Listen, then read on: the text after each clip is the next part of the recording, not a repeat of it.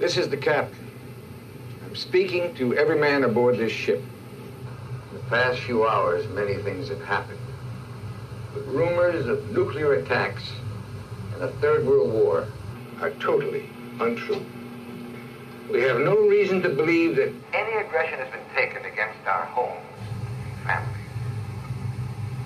I believe that what we have stumbled across is not man-made, but a phenomena of nature. One that can't be explained. This phenomenon is a storm which the Nimitz went through less than 18 hours ago. The storm has had some effect on time, as we know it. It created a portal, a door into another era. Today is December the 7th, 1941. I'm sure we're all aware of the significance of this date at this place in history. We're about to fight a battle that was lost before most of you were born. This time, with God's help, it's going to be different. Good luck.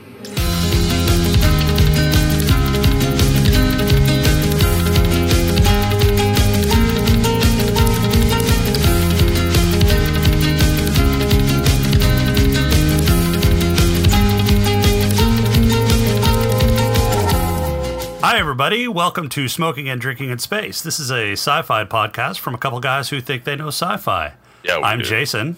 I'm Red.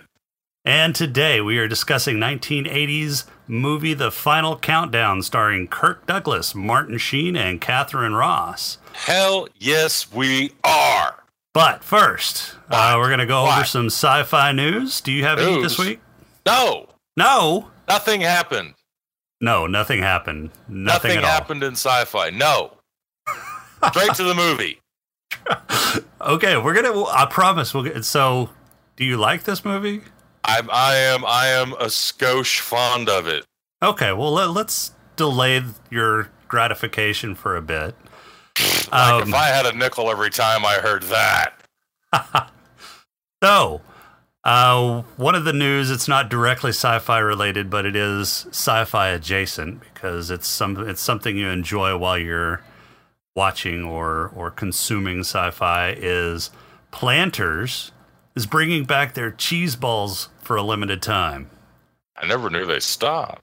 Yeah, so you can't find those big cardboard cans of cheese balls anymore. There's some generics out there from some other companies, but they're not as good. They're not the Planters cheese balls that you sat there and ate a big five. Are they going to turn this into a McRib thing? Oh, I don't know. Hopefully not. Like now for only a limited time, come pick up our balls. Yeah, so. Do you think they should have a picture of Chester Cheetah with like an inappropriately tight pair of shorts on? It ain't easy being cheesy. I don't know what to say to that. I'm thinking it. I'm thinking it's The question is, should they come up with two different kinds, the original, and then maybe have a cheese grater next to him where he's like manscaping? Oh. So I've got more images in my head. I'm an idea man. Your ideas are toxic. Yeah, they are. So, as I was saying, you can now sit down with your favorite sci-fi show and a big 5-pound canister of cheese balls and eat yourself to death. Yeah. Just like you could in the 70s and 80s. And go to the Olive Garden and get one of them cheese graters. Oh, God. Just say when, baby. Just say when. Got to make it smooth like a pair of dolphins. Oh. Yeah. Other news. So we've talked the last couple of weeks about some Star Trek shows returning to the air. There's rumored to be 4 new shows in development right now. I used to be such a Trekkie.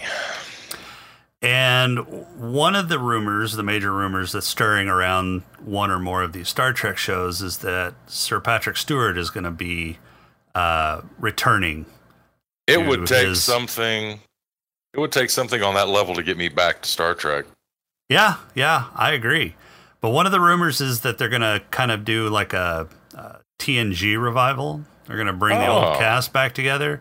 If they do that, I would definitely be interested. Oh yeah. The other possibility is he's going to do the voice of Captain Picard in an animated series. So, not sure that I'm as excited about that one, but I definitely. It depends give it a on try. how. Honestly, it depends on how well it's drawn. For me, I could see. I am a big fan of animation. I like it. I mean, throw me some good Batman. I like watching those. The Killing Joke was good. What if it was drawn like the old 70s original series show that they had? No.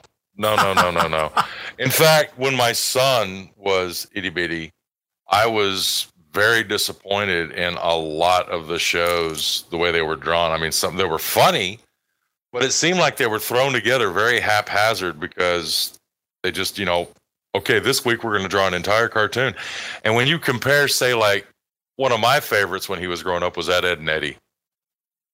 Right? Look at all the chickens, Ed. I like it. Ed, Edd and Eddy was freaking great, but it was drawn like shit. Well, I mean, compare it that had to the style. Warner Brothers, Bugs Bunny.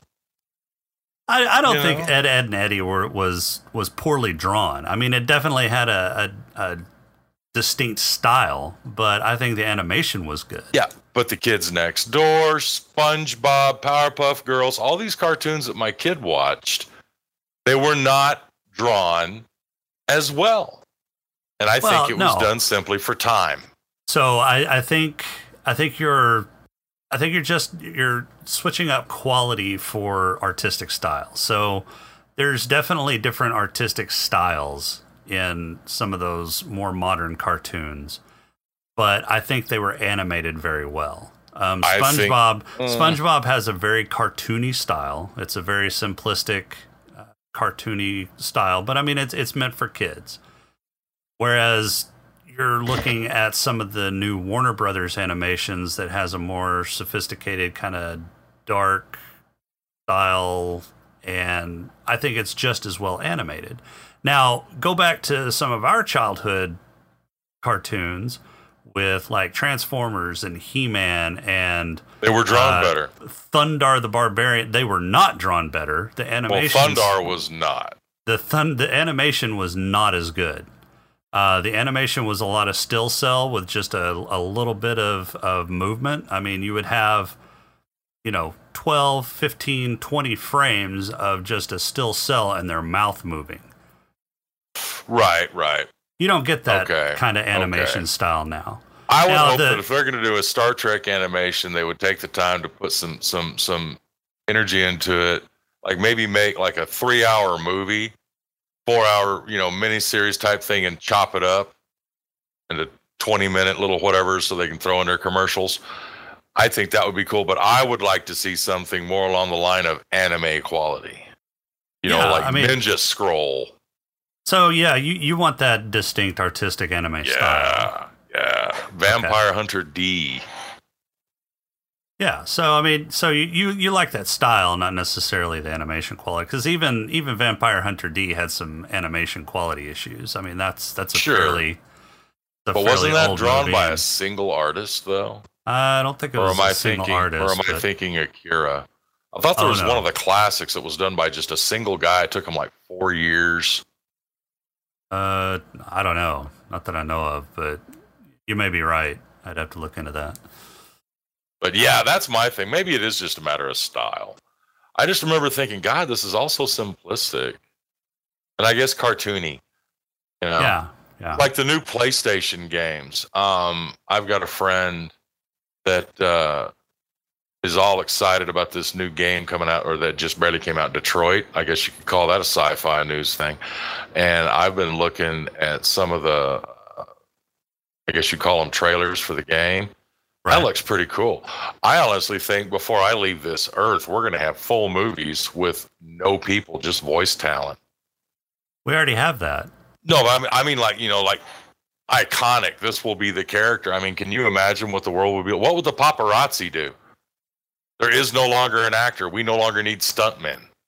You know, I mean, you're not going to find so-and-so, look at all the weight they've gained since their last movie. Yeah, fuck that. It's a cartoon character. It's a computer-generated thing. I mean, that would be awesome. Like Avatar level, that would be just so fucking cool for a Star Trek. That would be. All right, so the final countdown, 1980. Oh, yeah. Are you ready for the pod? USS Nimitz. Let's do this. You ready for the pod crawl? I am ready. Crawl me, baby. Make me crawl. We can call it, I don't know, say a pod crawl? The pod crawl! Pod crawl! Pod crawl! Pod crawl! Excellent! Insert it deep! Pod crawl! Kind of like a space suppository full of information. Opening shot is straight up a tomcat butthole. The love child of Emilio Estevez and Charlie Sheen boards a chopper bound for the Nimitz in a powder blue suit, definitely not Navy issue. Spartacus brings his planes home. The weather turns sour and an intruder comes for a landing. The Nimitz have the Russians in the Radio Shack get the traps out. Captain calls for Black Cloud to ask about the weather and code talk the rest of his planes in. Black Cloud finds a glowing, flashy butthole in the storm as the ship net fishes for Corsair 2s. The Nimitz sails straight into the poop chute as everyone on board gets anal-related tinnitus. General Quarters is called and the bridge crew neckbeard guy straps on his helmet. Captain Yellen admits he has no idea what's going on. Lasky sits around and takes up space. The Great Gatsby floats upon a serene Pacific as FDR drones on the radio. Senator Chapman's assistant, Laurel Scott, does all the work while the men oogle her and drink scotch. Gatsby, this is Ghost Rider requesting a flyby. Right. The captain has a historical revelation. It seems Tomcats have a hard time keeping pace with Zeros. The Zero pilots don't seem to like the writings of F. Scott Fitzgerald. The CAG wants to get wet with Laurel. The Japanese fleet has deployed secret cloaking technology called Grainy Cam. Captured Japanese pilot takes to M16s like a natural. The senator acts like a common senator and makes demands to be flown to the mainland. The CAG gets stranded on a Hawaiian beach with Laurel in what appears to be either a master plan or a colossal procedural fuck-up. The flashy space-time butthole makes another appearance and the Nimitz tries to outrun it. Captain Spartacus gets chewed out for getting lost in the Pacific. For as smart as Lasky is, it still doesn't occur to him that he was sent on this trip to recover a dog by the person who was stranded back in time. Old CAG and Old Lindsay get Charlie back, Lasky is dumbfounded, and roll Nimitz montage credits. Straight into the danger zone, baby. I tried not to make any Top Gun references, but you can't have an F-14 movie without Top Gun references. You can't, especially when you're going through a tunnel of love. The only thing missing are some evil seagulls. Yes. Oh shit. So this was I really enjoyed this movie. I mean, there were a few things that were weird about it. So one of the first things I noticed is I had to clean my glasses several times because I took my contacts out and was watching this with glasses on, and I cleaned them several times because it seemed like several of these shots were filmed with Vaseline smeared all over the camera. And then it occurred to me, they filmed this on the Nimitz, so they had to kind of fuzz out some of the areas that they filmed. They did. So you only have this small focus area around a character's head, and everything else is kind of blurry. You know, I thought it was just me, and it took me probably about 15, 20 minutes to figure out what in the hell was going on. Yeah, it's crazy. You know, I've been to a few air shows, and I remember one time it just blew my mind. I was like 15, 16 years old, and they were letting the spectators actually sit for like $5. They'd let you sit in the cockpit of an F-15. And, oh, man, I was so excited. So I actually crawled into the cockpit of an F-15. I'm sitting there going, man, this is amazing. And then I saw an old dog down the flight line, an F-4 Phantom II. I'm like, oh, I got to have me some of that. And I walk over, and I'm like, hey, man, where's the little ladder here? You know, we'll get inside the F-4. And I'm like, oh, we can't let you do that. And I'm like, why? And they said, because we have top secret, you know, stuff in there. Like, you're kidding me. You let me crawl around in an F-15, but I can't get inside an F-4? And they said, yeah, there's stuff inside there that is still classified. A lot of the classified stuff inside the F-15, you're not going to see. It's, behind the dashboard and whatnot. Right. So, yeah, I can totally see them fuzzing things out, for that. I mean, nowadays it wouldn't matter. A lot of that's antiquated. We've got a lot better stuff now on our ships. Oh, right. Yeah, I mean, it's there. I just thought it was kind of cool. I was so jazzed when this movie came out. This was the first time I saw this. I think was it ABC movie, a Saturday night movie of the week or something like that. Was it? I thought it was an actual theatrical release. I remember the first time I saw it was on TV. Well, let's do some on-the-fly research. Do it! Let's hear that zipper drop, baby. Let's see. No, it was a theatrical release. Wow. Promoted as a summer blockbuster. Well, my family was cheap. Released at theaters August 1st, 1980. It was novelized by Martin Caidin. I think the last sci-fi movie I saw in theaters that was close to this, I remember there was Empire, Star Trek, the motion picture. Yeah. I don't know if this is on our list, but it just popped into my head because of the time frame. Hangar 18. Hangar 18 is not on the list, but we can certainly add that. Give me just 1 second. You get to see Hangar 18. Do you remember Kolchak, the Night Stalker? I do. Yeah, he's in it. Is he really? He's in it. And it's all about a Roswellian crash of an alien craft and the steps the military takes to cover it up. Nice. Well, that's on the list. So it's a good we one. do our random draw. It might be the next one. Or it might be the 66th one. Who knows? It might be. I just know that number 69's got to be a special film. Oh, we're not up to 69 yet. Oh, but we need to be, because it needs to be a special film. A special film? Do you have a special film in mind for the 69th episode? I'll have to check out Pornhub. I mean, the database, and we'll see. All right, so interesting to see Zeros and F8 or F-14s in the same airspace. Actually, I thought it was interesting to see first-gen E-2C Hawkeyes and Crusaders. Yeah, I mean, Crusaders. Definitely, that was a Crusader they sent out to do the camera flyby over Pearl. And that was the last gunship that the United States military ever had. And when I say gunship, I mean its primary weapons were cannons. I didn't see a Crusader. I saw some Corsair 2s. I saw some Intruders. If you go back to the first part of the film, he says, I want you to launch a Crusader. At the very beginning, they launched the twin prop aircraft first. Right, the Hawkeye. The E-2C. And then the very next aircraft that launches, a lot of people confuse the Crusader with the Corsair 2. Crusader's a little bit longer, and it's more narrow. Okay, so I probably thought that was a Corsair 2 just from the shot, and I thought it was probably just running escort. Yeah, no, that's an actual Crusader. My ROTC commander in high school was a Crusader pilot in Vietnam. And that's when I learned all about it. And it was the last aircraft that they had that was a gunship. It was really cool.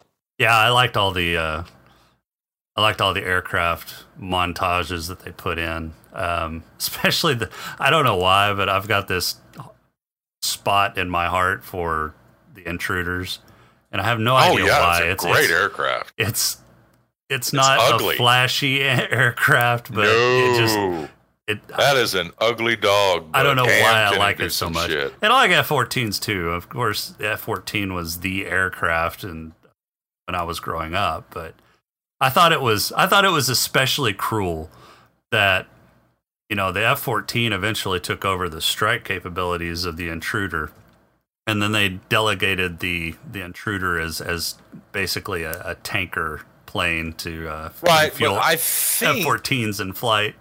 I think they still use, maybe in some reserve units, I know that there's an EWO version, electronic warfare. There's an EW version of the Intruder, and I want to say they still use it. I don't know if they still use the Shrike missile system, is it Shrike or Harm that was the anti-radar missile system in Nam? I think it was Shrike, and then they went to the Harm, and I think that there's a reserve Air National Guard unit out of Minnesota or Wisconsin that uses Wild Weasel F4s. I think it's the last squadron of F4s that we still operate. And I think that the Prowler also does some Wild Weasel work now. They're really overworking the F-18s. In fact, I read an article not too long ago out of the Pentagon that the Navy, because of the problems with the new Lightning coming out, they actually pulled some F-18s out of storage. Right. And had to get those back up in the air because the Lightning is less than stellar at the moment. Although it looked really good in the Green Lantern movie. That thing kicks some ass. Well, the Green Lantern movie. The last I heard, they retired the Intruder back in the 90s. So there may be some reserve units that still fly them, and I'm sure there's other countries that still fly some Intruders. I think there's just reserves. Unless they didn't sell the Intruder. The Intruder may be one of those aircraft that they never sold to another country, but possibly. But yeah, that subsonic warhorse, she's proved herself. But I thought it was funny that, the F-14s were following along the Zeros, and they basically were having to do scissor maneuvers with their wings fully out, so they fly slow enough to keep pace with the Zeros. Let's do some more research on the fly. Get the zipper ready. Okay. Why don't you look up, Google the stall speed for an F-14? Okay. I'm sure it's decent. I mean, because the stall on an A6M2 is around 74 miles an hour. 65 miles an hour is the stall on a Zero. Let's see. And I would assume, at least as soon as they did their first flyby on those Zeros, the Zeros probably cranked up to full throttle, so they're probably yanking and banking around anywhere from 150 to 250 miles an hour because of the maneuvers. Right. So I don't know why they would have to scissor, except for the benefit of the camera operator in the helicopter trying to keep up. Right. Because the Zero can go flat and level 330 miles an hour, no problem. And I want to say the optimum altitude for a radial engine on a Zero, that Mitsubishi engine, is probably 16,000 feet, 15,000. I can get to a stall speed. They may not have that, published. That's still maybe classified. I know that the swept wing configuration was designed to increase or decrease the stall speed so they could throw their wings out to. Yeah. The variable geometry on the wings, plus the steam catapults would accelerate them to about 125 miles an hour for launch. So I would assume the stall on an F-14. I mean, she doesn't glide. She's not a glider. There is no gliding. I don't see a V stall. But I'm pretty sure that F-14 is going to start giving you issues if you drop below 120 miles an hour. Well, yeah. I mean, if that's. One of the first things that Zero pilot should do if you've got a jet coming at you hard and nasty is chop power. And go chop low. Power and do a wingtip turn, man. And go low. Oh yeah, go real low. And of course, the F-14 pilot should just say, "Fine, drop down, go low. I'm gonna launch a either a Sidewinder or a Sparrow. I'd probably go Sparrow." Yeah, I thought it was overkill that second F-14 killed that Zero with a Sidewinder. With a missile. Yeah. I thought that was a little over. I mean, come on. And what was amazing was the amount of ammo coming out of that M61 Vulcan. I love the sound of just. Yeah, and I'm pretty sure that Zero that got hit by that 20 millimeter Vulcan cannon wouldn't have just thrown some smoke out its ass. I'm pretty sure it would have split in two. Oh, hell no. But this is the thing, though, too. Those Zeros, the standard weapon configuration for an A6M2 is you got a couple of 7 mils on the engine cowling on top, and you got a 20 mil in each wing. Right. So if they could have got a bead on one of them Tomcats, those 20 mils are very unforgiving rounds. Right, but they That's don't. That's why I like that one pilot saying, "Why are we playing with these guys?" Yeah, but they don't have a high fire rate, so they would have had to have been pretty accurate. And I'm not sure that they could have gotten a really good bead on those Tomcats. Yeah, no, more than likely not. But still, I thought it was great. That was absolutely gorgeous. Absolutely gorgeous. I loved the flying in that. That was a good scene. And then the rest of the movie is nothing but deck operations. Right, yeah. Character development, deck operations, and a whole lot of neck beards. Yeah, that's pretty crazy. Yeah, that took me by surprise because I figured like most of the shots with, all the extras were actual Nimitz crew members. They were. I was like, oh my God, there's a bunch of bushy beards on this fucking ship. Yeah, they used to allow it. I wonder when that got scrapped. Oh. Probably after the final countdown shortly came after out. that movie. Yeah. The entire concept of the firepower, I mean, just to try and put in perspective for some of the listeners that may be fans of the machinery, but they don't really know what these things can carry. An A-10 Warthog, one of my all-time favorite aircraft, fully loaded, is a single-seat strike aircraft for the United States Air Force. It has the ability to have the same firepower as a World War II naval destroyer. That is a ship with a crew of 200 people approximately. Cannons, torpedoes, depth charges, anti-aircraft guns, the whole 9 yards. One A-10 Warthog can carry the same amount of destructive firepower. Yeah, but that thing's a beast. It is. Now, you take something like the A6 Intruder. It's not going to carry, because it doesn't have the gun. They don't have guns on the A6 unless they decided to put a gun pod on there, and I'm all for that. I'm sure the pilot would be too. That would be a blast. Right. Pardon the pun. But the Intruder was a strike aircraft. Yeah, it's a strike aircraft. It's going to carry the Snake Eyes. That's a bomb for the boys and girls. It's going to carry the Snake Eyes. It's going to carry the Mark 48s. It'll do whatever you need to do on the ordnance. So you figure, all right, 2 A6s can do what 1 A-10 can firepower-wise. And then you just start adding up how many aircraft do we have on a Nimitz-class carrier? And the question is, could a single Nimitz-class aircraft carrier defend against a fleet the size of the attack force that the Imperial Japanese Navy sent against the forces that we had at Pearl Harbor? Oh, easily.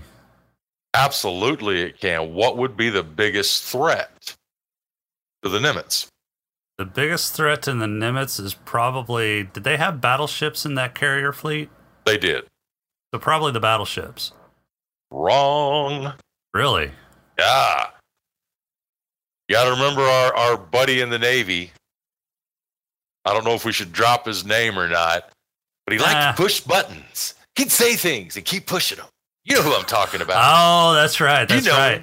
They had, but would those torpedoes really? I mean, well, that's the thing. I don't know.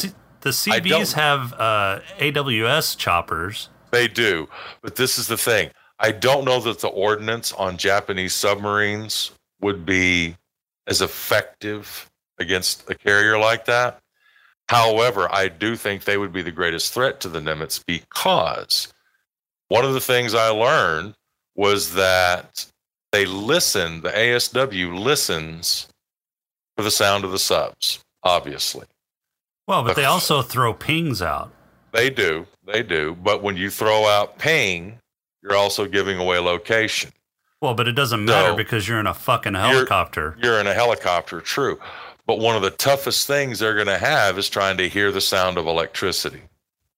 And I've been told by, our mutual friend and a few others that the toughest thing that our modern Navy has to try and do is catch diesel boats because they're so much quieter.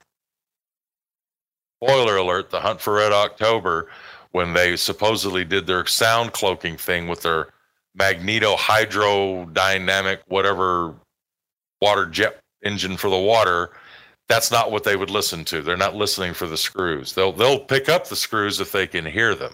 Well, but that's only if the screws start cavitating. Exactly. And they've got those screws designs are so top secret. You'll see a whole Los Angeles class or Seawolf out of the water in dry dock, and they've got a tarp over that screw. They don't want anybody seeing the screw design. But they listen for the nuclear coolant noise, the water squishing around, trying to keep that nuclear power plant cool. They don't listen. They would have heard the Red October, no problem, so long as she's running her reactor. They'd have found the Red October, no problem. So there goes the whole movie, boys and girls. Well, Russians, but that was the whole thing with the caterpillar drive on the Red October. It was a new way to mask some of that noise, right? Well, it masked the sound of the propellers. It did not mask the sound of the reactor, and that's what they listened to. Oh, I thought it was a new way that they used to mask the sound of the reactor. Nope, not at all. It just shut off the prop, so you're not hearing the screws. There is zero cavitation. It's sucking in the water in the front, squirting it out the back. So that would make it really quiet. That's right. But it was like a water engine. Right, that's not what sonar listens for. They listen to the plant noise, and it's so good they can pick out. You could put 100 subs in the water, and as long as we've heard them once before, we'll know name of every single sub. Yeah, they keep sound signatures on that shit. Yeah, everyone's a little bit different. So they listen to the reactor plant noise. So the biggest threat would be they'd have to be actively pinging all over the place to keep those Japanese subs away because they're very unlikely to hear anything from the electric batteries. The other thing that Nimitz would have in its favor is how fast she is. I'd keep that carrier going full throttle. It's not like you're going to run out of gas. I'd keep that carrier moving top speed. Well, I mean, you don't have to tell you she can do 30 miles an hour. Oh, yeah, the carrier Nimitz can go 35 miles an hour plus. Yeah, plus. She'll do 70 on the water. I don't think you have to keep her at top speed. You just have to keep her a little bit faster than the fleet's coming at you. Oh, man, I'd have that thing making some serious wake. Absolutely. You're not going to catch me. She could probably outrun the torpedoes that the Japanese fired. Yeah, probably. Just keep it just keep it barely out of battleship range, and I think you're good. Because those big fucking shells will still dick up the Nimitz. Oh, yeah, and the battleship range, I think the Yamato wasn't part of the original attack force, but I think they had a couple of Congos, which means that their maximum range would have been just around 16 miles. That's still a long fucking range. It is a long way, but when you got all that air power up. Oh, yeah, the air power, they could be 50 miles off and still just wreck that fleet. Oh, yeah, not a problem. Not a problem at all. The biggest issue they would have is you're looking at 6 aircraft carriers and escorts. The escorts, I think, would probably take a few kills just from their anti-aircraft. Oh yeah, they'd throw up enough. I would imagine that the full strike force launched by the Nimitz would probably suffer 5, maybe 10% attrition. But the biggest issue that the Nimitz would have, and this is why I'd want her moving at flank speed all the time, is they've only got a limited amount of ordnance and they got a lot of targets. This is a very target-rich environment. The best thing the Nimitz could do would be to take out those flat tops and get the hell out of there. Right. If you tried to stick around to mop up the whole fleet, which would be a greedy kill, that would be sweet. But I'd prioritize the carriers and then secondary target the battleships and then fuck the escort ships, just avoid them and then cover and then mop up the air cover. Right. Then you Absolutely. pretty much decimated the Japanese fleet at that point, and yeah, World War II is a whole different war. Exactly, but we didn't get to see that. They appeared. They go through the tunnel of love. They avoid the seagulls, but they get through the tunnel of love. And it's December 5th, 1941. Yep. No, December 6th. I thought it was the 5th. They got there the day before. I thought it was 2 days or a day and a half. All right, so December 6th, 1941. They go through, of course, all the radio communications on standard channels is out. Everything has disappeared. Pick up some AM radio broadcasts. Yeah, they do on low band frequencies and get some archaic code coming out of Pearl and probably Midway and Guam. And they're just like, fuck the wuck, man. What is up with this? And I love how you're bringing up Spartacus. I am Spartacus, Captain Spartacus. God, that's one of my favorite movies with Kirk Douglas. That is a great one. But yeah, you got Captain Spartacus and that chin. He could have taken out the carriers with his chin. I know. Just and that man is still alive. Charlton Heston is still alive? Kirk Douglas. Or Kirk Douglas, yeah. Kirk Douglas still alive. Well, but you mentioned Charlton Heston. Side note, just a little tangential thing. There's a movie called Tough Guys where Kirk Douglas and Charlton Heston play a couple of guys that have been locked up their whole lives, bank robbers, and they get paroled. They were thrown in jail in the 1950s, late 40s, early 50s. They get out in the early 80s. Kirk Douglas's character, the first thing he wants to do when he gets out is to try a chicken McNugget. A chicken McNugget? Oh my God. Chicken McNugget. That's the first thing he wants to try. Oh. Man, talk about setting yourself up for disappointment. Oh, yeah. But anyway, I like when I break open any kind of a fried piece of chicken, I want to see the striations of the meat. I don't want to see spongiform. You crack into one of those things that looks like one of them damn Posturepedic beds. I know. That does not look like chicken. They are addicting, though. You can eat one, and then you just keep eating them. Oh, shit, they're so cheap, too. You get 20 for $5. I know. You put some of that special American carcinogenic sauce on there, and you're good to go. I can taste the cancer. Absolutely.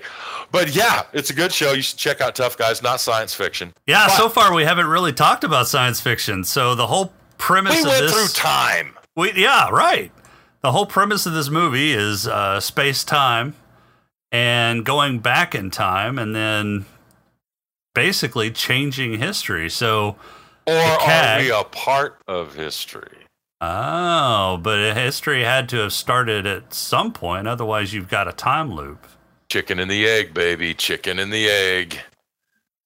So the CAG goes back, and apparently the Nimitz, the only reason that the Nimitz exists is because he got stranded in Hawaii in 1941 from the Nimitz. So if he got stranded while serving aboard the Nimitz, how did he originally get on that island to be stranded to come up with the Nimitz? Well, there's that paradox they talked about at the beginning of the film. Well, it's cause and effect. I remember, I did not read this because it would have made my brain bleed. But I remember watching, because I'm what you call a fan of science, not so much a practitioner. I utilize it, and I'm a fan of it. And I remember, I want to say it was one of the most engaging, entertaining, and downright awesome individuals in modern science today, in my humble opinion, Dr. Neil deGrasse Tyson. Right. And he was talking about how in quantum mechanics, sometimes effect can come before cause. So maybe this is one of those things. Effect can come before cause. Yes. That not everything is linear. And then if you want to throw in here parallel... so I can see in quantum mechanics where a cause and effect kind of exist in the same state, but there's also perception. Maybe you got something going on in the same state and our perceptions of it. Because technically, in my opinion, there's no such thing as the present. Everything's past or future. Because as soon as the present shows up, as soon as you understand it, it's the past. As soon as you recognize the moment, it's gone. Well, but that's the fourth dimension, which is time. And time, as we understand it, is linear. It starts at the beginning and moves on to the end. It flows in one direction. But quantum mechanics doesn't really involve time. It's kind of it kind of fits into it's smaller than time. Yeah, it's a particle thing. Like how they were saying in that experiment that I was so jazzed about, where they took an electron and they fired it or sent it somewhere, but they thought they screwed up because the electron was still there, but then they found that there was another electron, and anything that one was experiencing, the other one was mirroring. And they were like, 5-6 kilometers apart? Yeah, so that's part of quantum mechanics. That's oh shit, I can't remember the exact term for that. Aren't I remembering it correctly? They did that at CERN. It was one of the first experiments they did at CERN, wasn't it? Yeah, when they brought it online. Not sure exactly what experiment that is, but yeah, they've experimented with some kind of teleportation thing. I heard they got a statue of Shiva at the entrance of CERN. I think that is so cool. Statue of Shiva? Yeah, the destroyer. Because if you look at Hinduism, Shiva the destroyer, she's kind of like a forest fire. She doesn't just go out and destroy things. She's also, you have to have, it's like you've only got enough room in your closet for 10 shirts. Right. If you want a new shirt, you got to take out one. She goes in and she makes way for the new discovery, for the new birth or new creation or whatever. So like at CERN, they've got the Hindu goddess of destruction. And I think that's totally cool because they're getting rid of something to make something. Right. I think that's totally tight. Yeah. So for all the naysayers that say that CERN's going to destroy the Earth, maybe we will. Aha. It'll be new and better. Great metaphor. Yeah, so not quantum polarity. Quantum entanglement is what you're talking about. Okay, and there we go. It involves photons and... Also, it wasn't electrons, it was photons. Yeah, it's photons, and it basically involves the measuring of their physical properties, like polarization. Right, where one photon is horizontally polarized and the other is vertically. You can do things with photons that you can't do with electrons. They like destroy asteroids when you're drawn into a wormhole because your phasers are tied into the warp engine. Right. There's nothing like a light torpedo to destroy something. We're going to hit you with a whole lot of light. So they have they have demonstrated quantum entanglement with electrons. Right. Okay. They've actually demonstrated quantum entanglement with things as large as buckyballs. Oh shit. Yeah. Wow. That would be cool. I know what we're doing next time we get together. Entangling some quantums? Buckyballs. Buckyballs. I bet if we drink the right amount of whiskey, we'll have some entanglement. I bet we will. I bet we will. Probably start with our speech. Still. I have a hard enough time with my native language. A little linguistic entanglement. Start talking in cursive. That's the way science should be enjoyed. Hey, it got us through college, right? We got through university. That's true. Twice. By the way, boys and girls, yes, we did. Well, 3 times for me. But by the way, boys and girls, never vomit into a wastebasket that's just wire mesh. Yeah, it doesn't work very well. It just keeps the chunks back. It's like a strainer. It is. It's a colander. The colander of love. But are there seagulls? I keep going back to that. I've been watching that a lot lately. It's funny. I really enjoy that. Bad lip reading. Yes. Those guys are the shit. They are fucking funny. But back to Captain Spartacus. He doesn't know what's going on because Lasky wants to know. I know. I do love that the movie kind of made fun of itself and talked about the whole time paradox right at the beginning, and then ended up with the time paradox. But yeah, Captain Lasky, or Captain Lasky, Captain Spartacus. What was the name of his character in Apocalypse Now? Who, Martin Sheen's character? Yeah. Captain. Oh, because he was a captain. Yeah, he was a captain. Fuck, what was his name? But he was a different kind of captain. He was a different kind of captain. He was a stressed out captain. He was stressed out. He was a fucking poster boy for Paxil. he needed some hep. Captain Willard. There we go. Yeah. There we go. All right. He was an army captain. Yeah. Wasn't quite the same rank as Captain. No, that would have made him a first lieutenant. Yeah. U.S. Navy first lieutenant. But yeah, that's all right. He already knows the military thing, and I like how he just didn't recognize what the hell was up. But he seemed to have a better beat on things than everybody else in the military did. The Lasky. Oh, Lasky. Yeah, Lasky was a weird character. He just kind of sat along for the ride and acted as sort of an explainer character. Well, he's supposed to be an efficiency expert to find out how they can do things better, and I don't recall him coming up with one fucking way to do anything better. Yeah, efficiency expert is typically code for some sort of spook. Right. Especially whenever you hear, I'm a DoD systems analyst. Yeah, you're a CIA spook is what you are. No, they don't spy. Whatever. So that's what I interpreted him as at first, was basically, the U.S.'s kind of equivalent to a political officer, but right. But then, I mean, as the movie went on, he basically just sat around and took up space and occasionally threw out some kind of weird ideas or explainers to the audience to figure out what was going on. Like the whole time paradox thing. What you're saying so nicely is that it could have been you or me. Right. Yeah. Basically, it could have been anybody. It could have been Charlie the dog.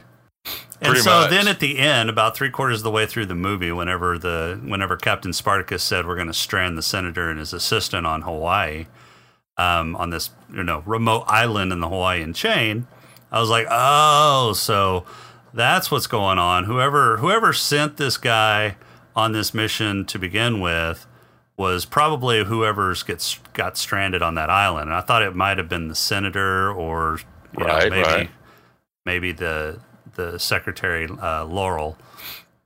And then it turns out the CAG gets stranded. And then that brought everything into focus.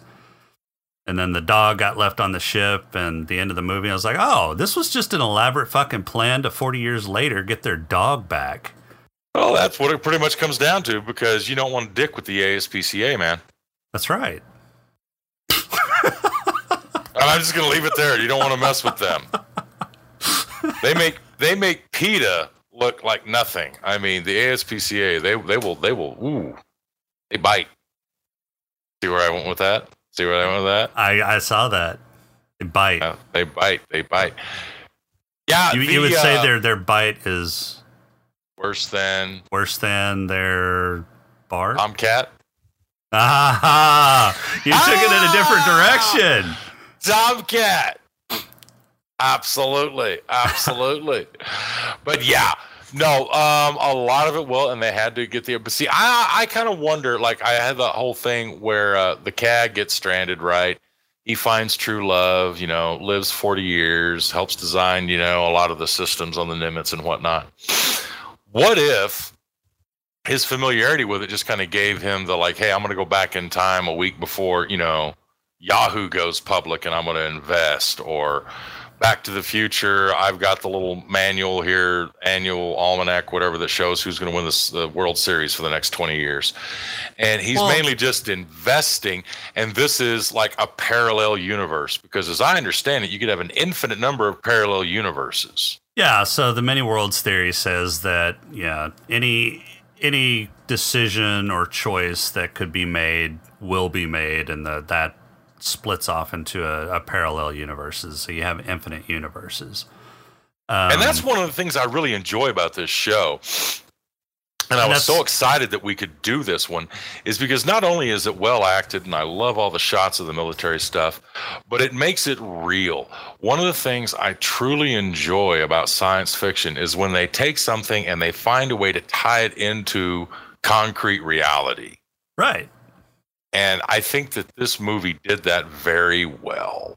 And I think that's what some of the science fiction authors from some of the golden era, like in the 40s and 50s, and to some lesser extent the 60s, really did with their stories, was they took an element of the current times, whether it be a current technology or a current pop culture reference or a current political theme or whatever, and then put it into the future and basically told the story of humanity and how it would react. And it seems like, humanity reacts in the future to that kind of situation a lot like they do in contemporary times.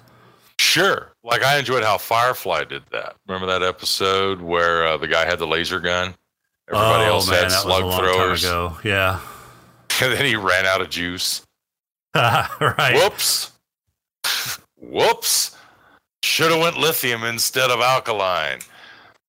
Got to be hating that. Yeah. But yeah, I would give, out of 10 stars for this movie, I'd give it a solid 8.5. Oh yeah, it's definitely at least a 7-star for me. Maybe an 8. But it was well acted. I thought they had it put together pretty neat. I like how they were able to bring in the future, have it tied into the past, but then pull it out before anything major gets changed around. And honestly, one of my favorite scenes in the movie is when, Spartacus is up there and, minus the tunic and the loincloth, although I think a codpiece should be incorporated on all command level officers in the Navy. Absolutely. But have him up there, and he's talking about how we are still a fleet warship of the United States Navy, answerable to the Commander-in-Chief of the United States of America. And then Lasky comes back, Franklin Delano Roosevelt. Yep. And then Spartacus has this reality moment. He's like, well. Yeah, yep. Because the Nimitz already had nukes. I got your Manhattan Project swinging. Yeah, the Nimitz could have basically just totally rewritten World War II. I don't think it would have taken another 4 years. I think it would have taken maybe another 6 months. It would have taken cruise time to Okinawa. Right. That's about all the range you'd need to get to the Japanese mainland, eliminate a couple of key strategic military facilities, and say, okay, do you guys still want to play? And then off to Europe. And the Cold War.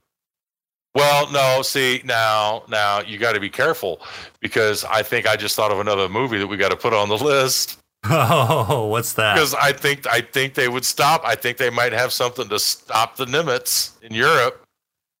What? Iron Sky. Oh, my God. Can we not do Iron Sky? Oh, my God. Is that really a sci-fi show? Are you? No, it's a documentary. It is an absolute documentary. God. Of course it's sci-fi. In fact, I'm wanting the new Iron Sky to come out. They keep teasing me on that. Okay, I'm putting it on the list. We gotta have Iron Sky, man. The Hanabu. Oh, and don't forget De Glocke. You know that's the next one that's gonna fucking come up. You're gonna pick the number that's okay. Hey, man, it's okay, because in Iron Sky, everything's good. You don't have Delano in there as the president. You got Sarah Palin. Oh, God. She could see the Nimitz from her back porch. Oh, God. Okay. Dude, we need a MILF for president. Can we get one with a brain? I don't know if my eyes would go that far up if we got a good MILF, but okay. All right. Hey, it's a science fiction show. Let's go ahead and make her a libertarian, too. Right. So, awards. Who gets your Black Lung Award? Black Lung Award. I don't remember anybody smoking. Oh, but you must have missed the scene where they called general quarters, and there was that lone petty officer in the commissary that throws down that plexiglass screen, and right next to him is a beautifully stacked multiple cartons of cigarettes in their little commissary. You're right. I forgot about that. Yeah, so just give it to the Nimitz itself. Well, I'm giving it to the petty officer that lovingly stacked all those cartons and threw that's down back that in the day protective when you could barrier. Yeah, you could smoke. They actually had a smoking lamp in the day. I don't even think they have a smoking lamp in the Navy anymore. Well, and they even had that announcement on the ship where they announced that smoking was allowed in designated areas only. Apparently, there's some people smoking in non-designated areas. Hey, that happened once. The Navy's known for that. The USS Maine, Havana Harbor, Cuba. Yeah. A couple of guys grabbing a fag down in the old powder room. Right, yeah. It's all good. That didn't work out well. Those dirty Spaniards. You know what didn't happen in this movie on the flight deck? What's that? A bomb didn't fucking fall off the rack and explode, and people didn't dick around on the flight deck. They didn't dance around and jump around and bullshit. That is true. Everything was very professional. And they didn't have any Tomcat pilots running around as security for their little rapid response units. That's true. They had Marines. They had actual professionally trained soldiers. Marines. Yeah. Pardon me, Marines. Still, absolutely. You are correct. All right. Who's get your head Lush Award? Lush Award. I'm going to go with the Senator. Yep. Senator Scotch Sweats Chapman gets my award. Oh, he'll sweat that scotch right out. Yep. Oh, yeah, man. he will. You know, he just smells like fucking Scotch sweat. That's true. So, had an uncle who smelled like Scotch sweat. Yeah. Not good. And who's your player award? The player award? The CAG. Yep. So far, we're 3 for 3. It's got to go to the CAG, man. He has that down. I mean, oh, yeah. The dude went back in time. And stayed with her. Yeah, got stranded on a beach. Kind of makes you wonder if he planned that. And he managed to still keep the dog. Of course, I want to know what in the hell kind of explosive rounds they put in their flare gun. Well, that's probably the loose strap with the ordnance falling moment. Oh, man. See, what was happening? One little fucking flare took out that guy. What was happening? Yeah, one of the guys on that chopper crew, right, was filling up his Zippo and left the Roncinol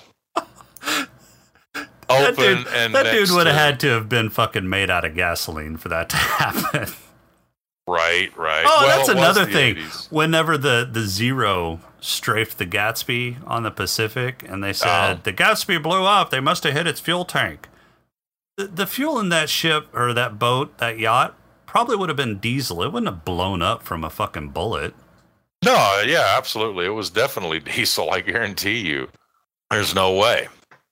You're not going to get the mileage out of gasoline like you would out of diesel. So, yeah, I'm not buying it because I didn't see any outboards. Those were inboard motors, so I'm assuming it's a diesel. Yeah. But, yeah, I mean, you know, you got to have the it's part of the pew-pew. You got to have the pew-pew, the sparks and the smoke and all that fun shit. All right, last award, Purple Hippo. The Purple Hippo Award, I'm going to give it to the Corsair pilot. The Corsair pilot. We never saw what happened to him when they were first going into the past, and apparently he didn't look so well because the CAG was not happy with what he was looking at in that cockpit. Well, I thought the Corsair pilot died. Well, I mean, he died, but how would he have died? I mean, what if he either aged or what if he regressed? What if he wasn't even looking? I mean, the pilot was probably 24, 25 years old. Something went wrong or whatever, and he's actually just looking at, like, you know, sperm and ovum inside the helmet. I mean, he, like, regressed so far back that he was just goo. He's just a stain. He was a love mark. I thought he like snapped his neck whenever he got netted. Well, that's possible too, but you know that wasn't. I'm just not. That wasn't a good thing. You can definitely tell that was a staged archival DoD footage of a net catch on that Corsair. Right. That's not how it goes. But that is kind of cool. The emergency net catch that they've got. Oh yeah, and it's really cool. It really is. Very expensive, and you kind of get in trouble when you got to do it if there's not a damn good reason. But yeah, it's amazing. Just there's several documentaries online for the super carriers and how they operate. I mean, I was totally blown away just watching how they feed 6,000 people 24 hours on those carriers. It's remarkable. But yeah, anyway, if you enjoy this movie or you like the Navy at all, I highly recommend you look at some documentaries. There's some great ones out there. A couple are actually on the Nimitz, the very same ship we see in this. Also, side note, we want to tip our hats to the Jolly Rogers, the F-14 squadron with the skull and crossbones on their aircraft. They are not originally assigned to the Enterprise for this film. I'm assuming they had some kind of competition amongst the various squadrons. No, they were assigned to the Nimitz during this time. Were they? Yeah, they were part of CVW-8. Okay. During this time, they were actually on the Nimitz a few times, but they were assigned to the Nimitz during this time. I think they were assigned in 1979 to 1981 for this tour. But yeah, they were native. That is awesome squadron. It was a very enjoyable movie. A lot of fun, a lot of neat things. Made you think. Like I said, I'm giving it an 8.5. We agree across the board on the awards. That's a first. Well, my Purple Hippo award actually goes to the Nimitz for passing. Yeah, to the Nimitz itself for passing through the space-time butthole twice. All right. Okay. So we do diverge on that one. On the Purple Hippo. Yeah. Because I'm thinking the Purple Hippo ought to be to an actual person with a brain. All right. Want to go to a machine that brings in a whole new dynamic. Well, I could have given it to the actual space-time butthole for pursuing the Nimitz. Or maybe that should have been my my player award was the space-time butthole. And I don't know if it's appropriate you keep talking about buttholes with a Navy movie. Oh, I thought that was required. No. It's politically correct. It's called an anus. I mentioned anuses in this Is it episode. Anuses? Anus.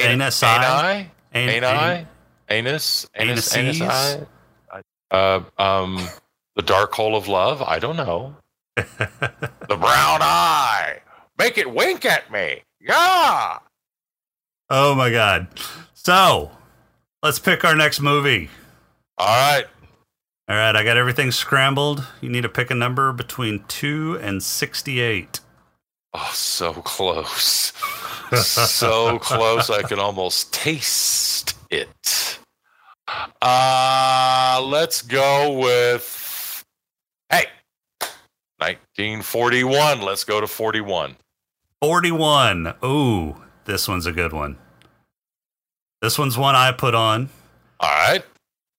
So next episode, we will be discussing The Fifth Element. Oh, good movie. It is an excellent movie. Chic and good. Yes. So we got Bruce Willis and Mila Jovovich. Oh, yes. 1997's The Fifth Element. You can't miss Gary Oldman. Oh, that's true. Gary Oldman's in this. Dracula's in this. So in the next episode, in the colorful future, a cab driver unwillingly becomes the central figure in a search for a legendary cosmic weapon to keep evil and Mr. Zorg at bay. Directed by Luc Besson, it stars Bruce Willis, Mila Jovovich, and Gary Oldman. This is a good one. So, and it's got a singer with a 37 octave range. Wow. Dude, 37 octaves. That's 37 a lot of octaves. Oh, yeah. There's going to be like dogs and satellites in orbit fucking losing their shit when this dude gets up and sings. Oh, amazing. Absolutely amazing. And you will really come to appreciate defensive driving. Yes. Just saying, man. You don't want to lose any points on the license. Well, I'm looking forward to it. Absolutely, me too. And this will end our episode for this week. So our intro and outro music is Welcome Home by Cambo. Podcrawl music is Snack Mix by Machette. If you like the show, please rate us on iTunes, Google Play, Stitcher, Podchaser, and Blueberry. You can leave us feedback at smokinganddrinkinginspace.com, on Twitter at @status_podcast, or email us at smokinganddrinkinginspace@outlook.com. I'm Jason. I'm Red. And we'll talk to you next week. Have a good one, guys.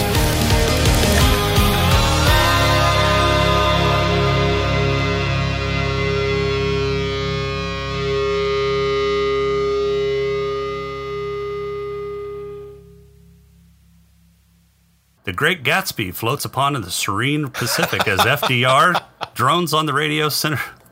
Oh, God damn it, I got to do that again.